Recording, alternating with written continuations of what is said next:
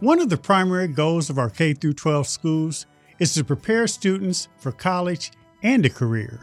But according to a 2018 study, 35% of high school graduates showed little or no readiness for college coursework. And in the years since, the COVID slide has just made matters worse. What can our schools do to ensure more high school graduates are ready for what's next? How can higher education put more people on the path to a successful career? And how can we upskill our workforce to remain relevant until retirement? This is what I want to know.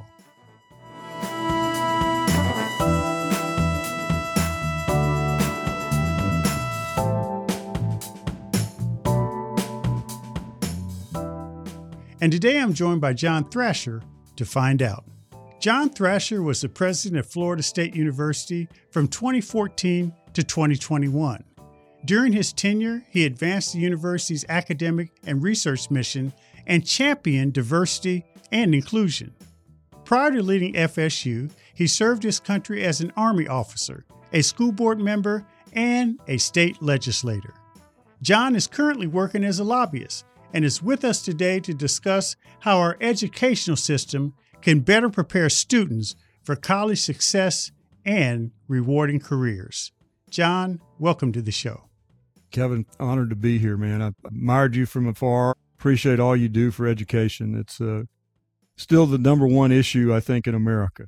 First of all, you've had an incredible career. I mean, you enlisted in the Army, you served in Vietnam, you got your law degree, school board member, elected official, Speaker of the House, president of Florida State University. I say that not just to drop your resume on the listeners, but through it all, education has been at the center. And I'll tell you why, Kevin. I grew up in a pretty, modest family.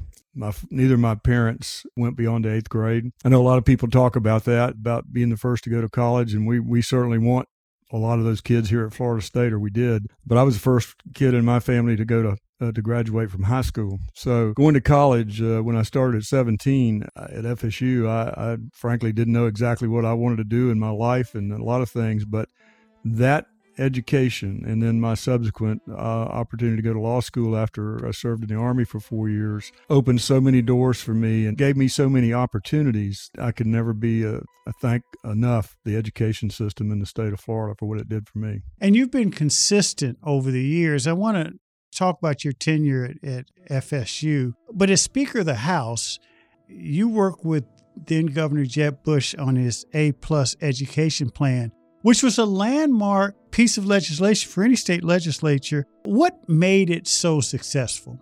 Well, first of all, Jeb's background and position on education, which he's still doing today, by the way, as you well know, his Excellence in Education Foundation and the great leadership he's provided for so many other states about accountability and those types of things in education that he was a stalwart on. He really ran on that when he ran for governor. And frankly, when we got there, we were the first in the South to have a Republican governor, Republican House, and a Senate. So we were drinking out of a fire hose, and education was the number one thing that he wanted to accomplish. And it was one of the first big bills we passed to grade our high schools and our elementary schools, to find out what accountability was about, to really create some standards and criteria for that. I mean, it was the first time we'd ever done that. And I never will forget, we took 2 days on the floor of the House of Representatives to debate it. It was like we were changing the world, if you will, back then. And now I think everybody's kind of embraced it, and they realize that accountability and those types of things in education are just as important as the quality that we have, and certainly they help in the quality. You played a big role in that, and I wanted to ask you about one of the key aspects of the plan that you alluded to,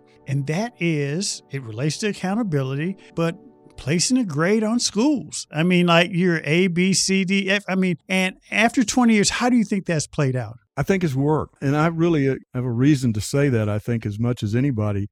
Kevin, the last 3 or 4 years at Florida State that I've been president, we've averaged well over 60,000 applications for our freshman class. They're coming here with incredible backgrounds. Now, the kids today, I tell you, when I got into Florida State, if you had a pulse, you could get in. That was basically it. Today, the kids are coming with incredible backgrounds. Some of them have already done some research. Some of them already have done a lot of public speaking. they've been involved in their local schools. And I think the schools have risen to the occasion to understand that these kids need a great education and a great foundation before they go to a university. And we're blessed in the state of Florida, as you know. I'm sure that the university system in our state is ranked number one in the country by U.S. News and World Report. Florida State, of course, has been a top 20 public university for the last 3 years. Our University of Florida is not in a top 5, and so many of our other 12 universities are certainly exceeding standards that nobody could imagine a while back. But I think it's because the quality of these young people that are coming to our universities. And I think that started, when Governor Bush had the idea to do the A+ plan and to hold people accountable and to grade the schools so that parents, that's another thing we could talk about if we have time, parents finally are on their rise in education today. And I think it's a wonderful thing for our system. Yeah, I've been talking about the parent involvement, the attention parents are getting and the attention parents are demanding in education is time has come, and it's a great thing. Mentioning Florida State and going back to your career, you entered, as you just said, Florida State at 17. I have to ask, how did it feel knowing your background? Your parents never, they went to 8th grade. They didn't graduate from high school.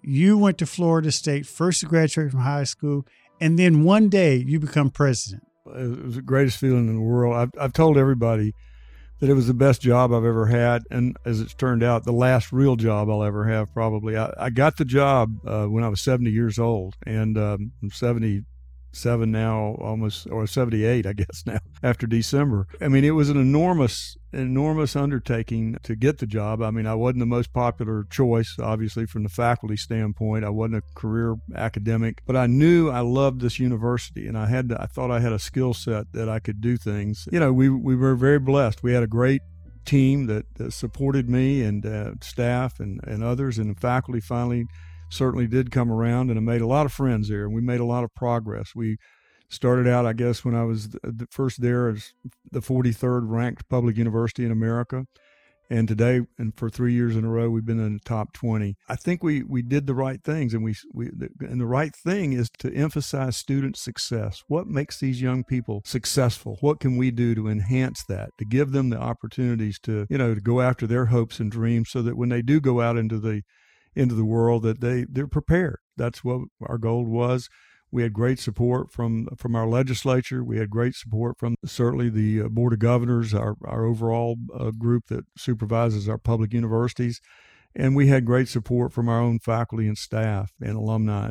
And speaking of setting the tone, you've been lauded for increased retention and graduation rates since you were there in the role, and equally important, increasing diversity on campus. That was a big part of your push, and it's made for a much more meaningful Florida State community. Like everybody else, we have challenges. We had challenges in diversity and making sure that we had enough faculty members that were diverse, enough students saw the types of folks that they wanted to see in the classroom. All of those things. But graduation rate is so important, Kevin, and I emphasized it as probably more than anything, because my feeling was that we needed to be able to navigate these young people when they got here to make sure that they understood that they ought to graduate in 4 years.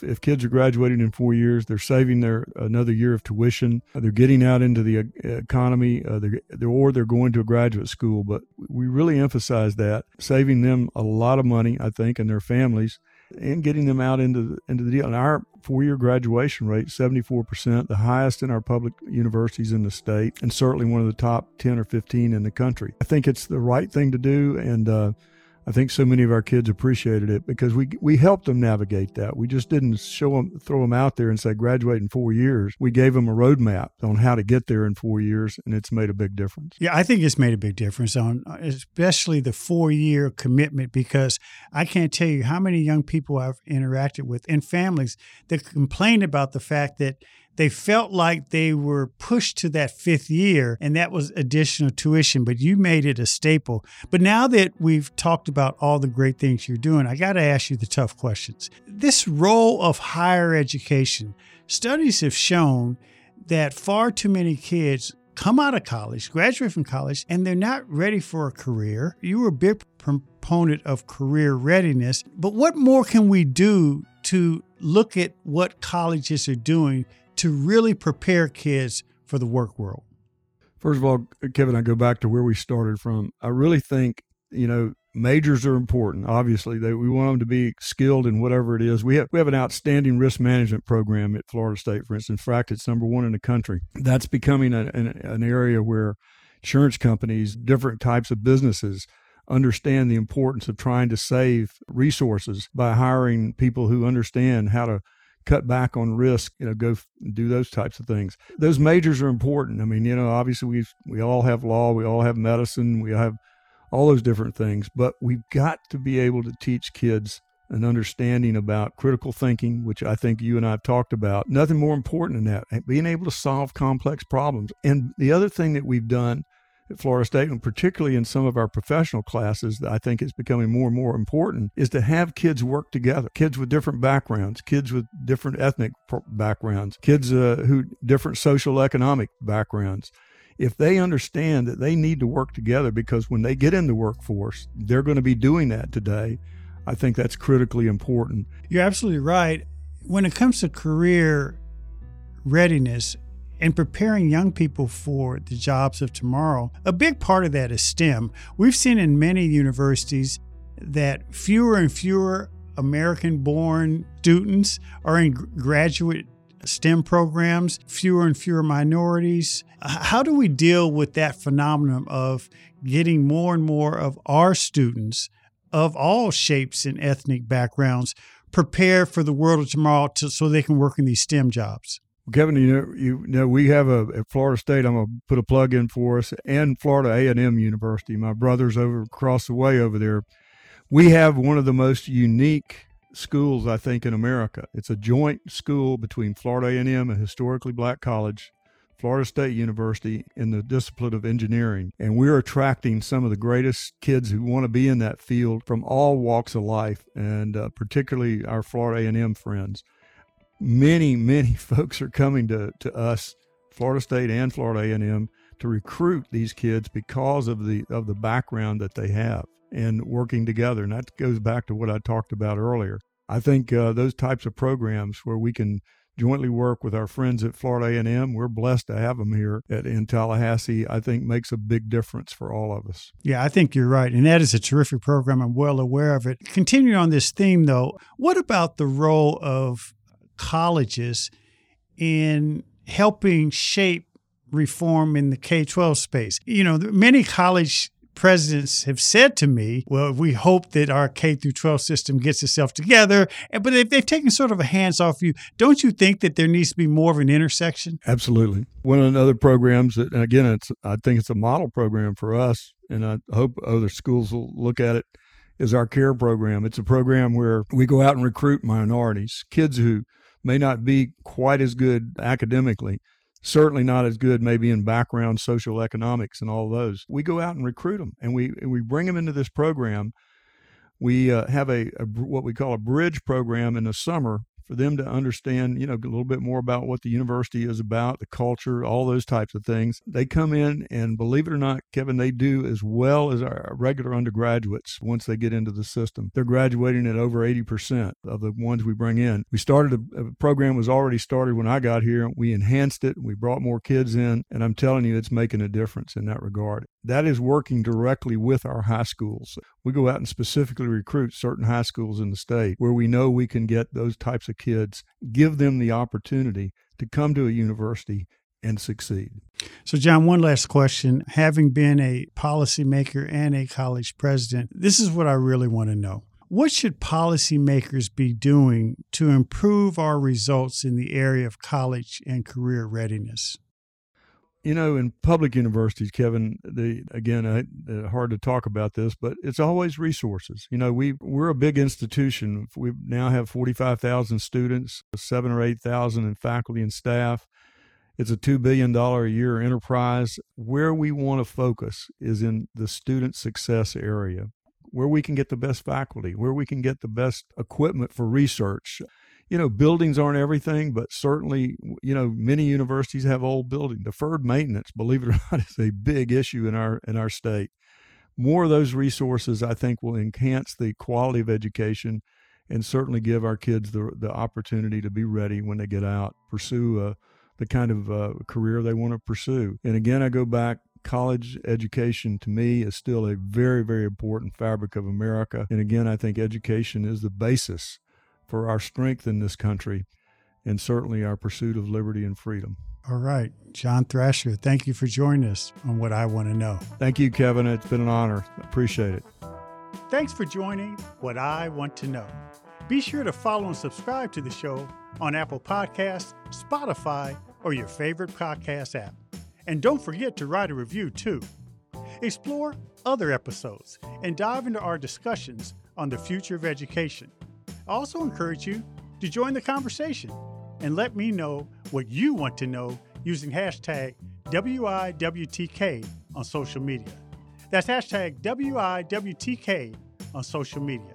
For more information on Stride, visit stridelearning.com. I'm your host, Kevin P. Chavis. Thank you for joining What I Want to Know.